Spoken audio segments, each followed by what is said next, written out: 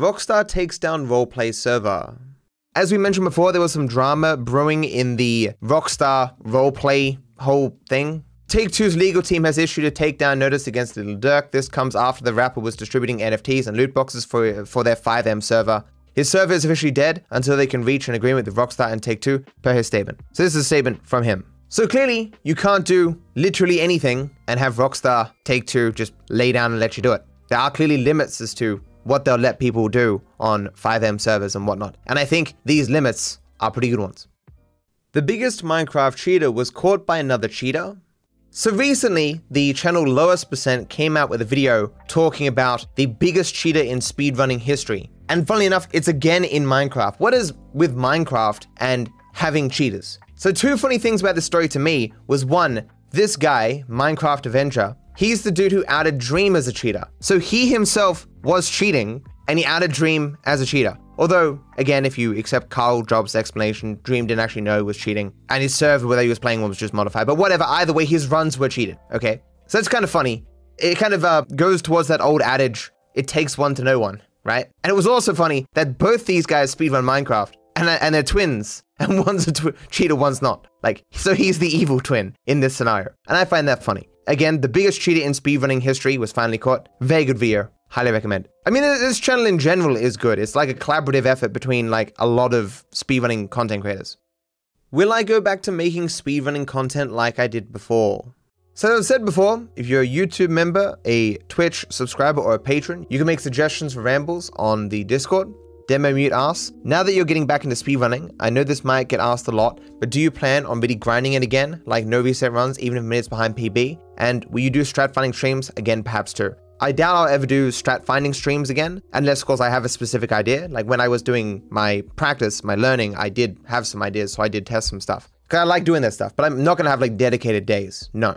As for grinding, I'm not sure I'll ever get to the point where I'm doing like multiple runs in a day. And certainly with the long runs, you can't do that anyway. But I do hope to get to the point where I'm doing multiple runs per week, perhaps even finishing multiple runs per week. I've never really ever gotten to that point, but I hope I can more just focus on almost like just caring more about the content than having the fastest time. Because at that point, then I will complete runs. Because like, well, for the content, got to complete this run. I want to balance out my interest in content and my interest in speedrunning, which I think, funnily enough, will actually make me a better speedrunner because I'll actually complete the game multiple times. Unfortunately, I've now gotten myself sidetracked with Kea Perico, but hopefully when I get a decent time with that, then I'll go back to GTA 5.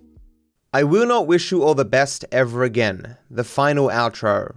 So some of you may notice that I don't have an outro to my videos anymore. I'm actually getting Seeking to go back and look at my old videos and correct spelling errors, fix titles, put videos in playlists if they weren't in playlists, and remove the handful of intros that are still left in my very old videos and remove outros. As much as I kind of like the meme of the little dancing doggo used to be little dancing girl, like I like that little tune that I have, it's become like a part of my brand almost. I just don't think the outro is giving me enough value compared to it giving people time to click off the video. So like 1/8 of the viewers that got to the end just go, boop. Probably doesn't seem like much, but I think that will have some negative implications in the algorithm. So in the last week, I got 6 million views, 3 million from shorts that don't matter, 3 million from everything else, and 10K of those were end screens. Is it really worth it having 1/8 of my viewership that gets to the end click off 10 seconds early to have 10,000 people click the end screens? But it's not just that.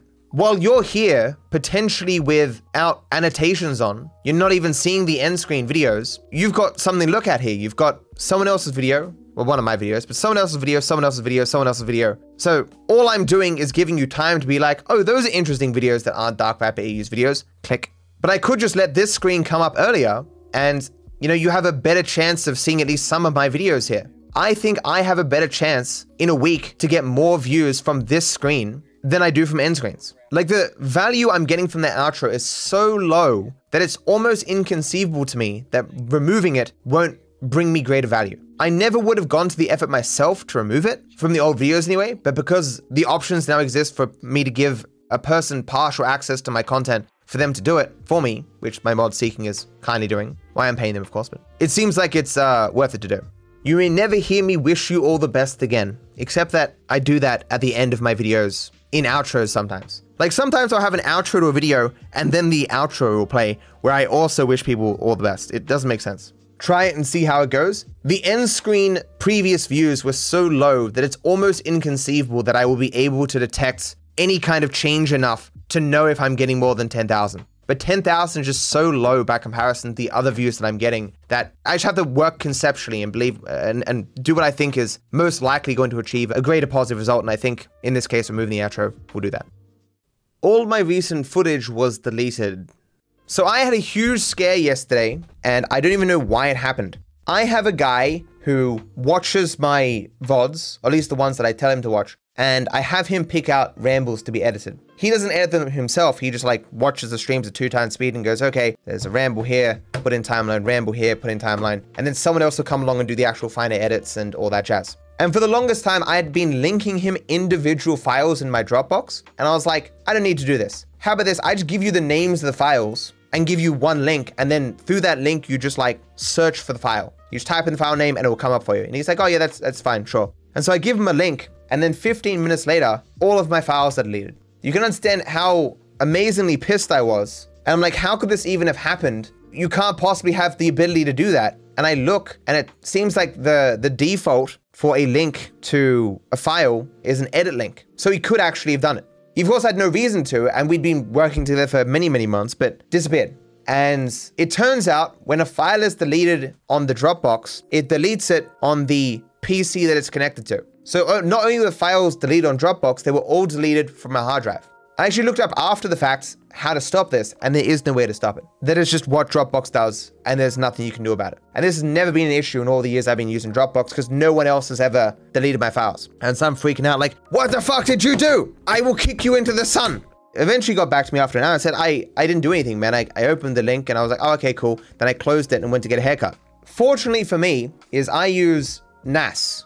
And NAS is a network attached storage server. I got two in the other room, and any file that's deleted on one of them isn't deleted permanently, regardless of its size. Like you may know on the actual Windows, like if you delete a file that's 50 gigs, it will say this is too big to go in the recycle bin, and you have to delete it permanently. That doesn't happen here. Any file that's deleted goes into a recycle bin, and so I could restore all the files. So I lost nothing, except that I had to spend a couple of hours making sure that all the files were actually there and getting rid of various duplicates, because sometimes like it'll create duplicates of files as they're being transferred and stuff. It's very confusing and annoying, but hopefully I've lost no actual footage. And the dude argues tooth and nail that he did fucking nothing, but it couldn't be a coincidence that just happened when I gave him the link, the files disappeared. But there is no evidence on Dropbox itself that anything was ever deleted. There's no evidence he did anything. It could have just been some freak error or glitch or something, who knows? But very scary situation. It's just fortunate that I didn't give him access to all of my files. It would have taken me literally weeks to re-upload them. I just gave him access to my recent projects. So had I lost these files, I would have lost all my footage for the last month. So fortunately that didn't happen. The domination of unoriginality in content creation. So I get sent statements like this from creators because of my opposition to React content and my claims that creativity is somewhat dead, because creating original things is not the best means to grow or to be financially successful in the social media space. Something I learned about content creation: you can never have something unique, because if it's liked, it's instantly replicated, and being annoyed about it is a bad thing because no one else truly understands you, making you look like a hater. This is my view of content creation. Yeah, so your only option is to shut the fuck up and get your mental health gaslighted into oblivion by parts of the community you gave your all to entertain. The context for those tweets though are VR chat content creators. So they make avatars for their videos and then other people just rip those avatars and make their own videos using them. So those people ripping those avatars can just spend all their time making videos, while the people who make the avatars have to spend their time making the avatars, which doesn't grow them, and which leaves them less time to make videos. Basically, if you spend a month making something that can be replicated in 20 minutes, the person who replicates it in 20 minutes is probably going to be better off, especially if they already have an audience. You're there with your month of work trying to get to where they are, and they are already in that position with that exact same thing that you spent a month making, but they have it in 20 minutes. Your battle is effectively impossible. It's why the things you want most and the things that can best help you get successful in social media is by yourself being something that is unique and can't be replicated. Your personality. But obviously, there are so many different personalities out there. Having something about you that stands out is kind of difficult, right? But like if you are like a person with a particular set of skills that no one can replicate. You have a master's in linguistics and stuff, or you're a skydiver, flown the highest and jumped out or whatever. These things the average person can't just replicate in 20 minutes. It's more like digital things that are easy to replicate. It's just tough for small creators to get out there. Did I use secret strats to get world records? When you had world record, did you have personal strats that only you knew or applied? Of course not.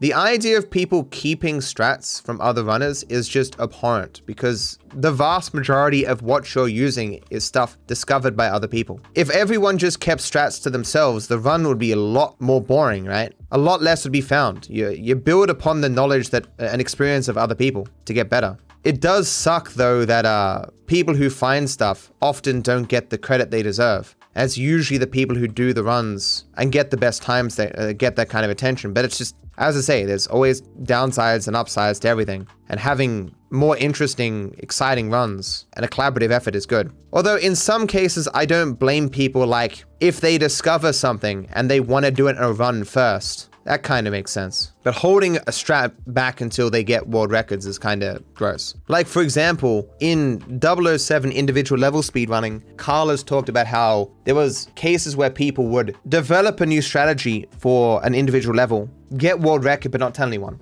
so that they can get a lot of world records and then release them all at once. And it's just like, you've been holding back strategies that other people could have been using to improve their own times. And so that effectively other people are wasting their time using suboptimal strategies, and you know that, and you just don't care. It's dumb.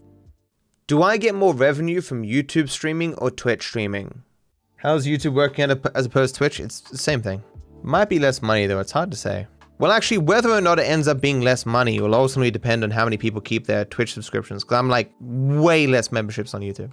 Like there's so many conveniences doing this on YouTube as opposed to Twitch, but people are just much less likely to buy memberships. It's hard to say. No, it's more of a matter of like different pros and cons. So definitely more viewers on YouTube, but not such a ridiculous amount that's the difference in the amount that people on YouTube give me money is mitigated, you know? If all I cared about was the money, I might still have just stayed on Twitch, but that's not the main thing here.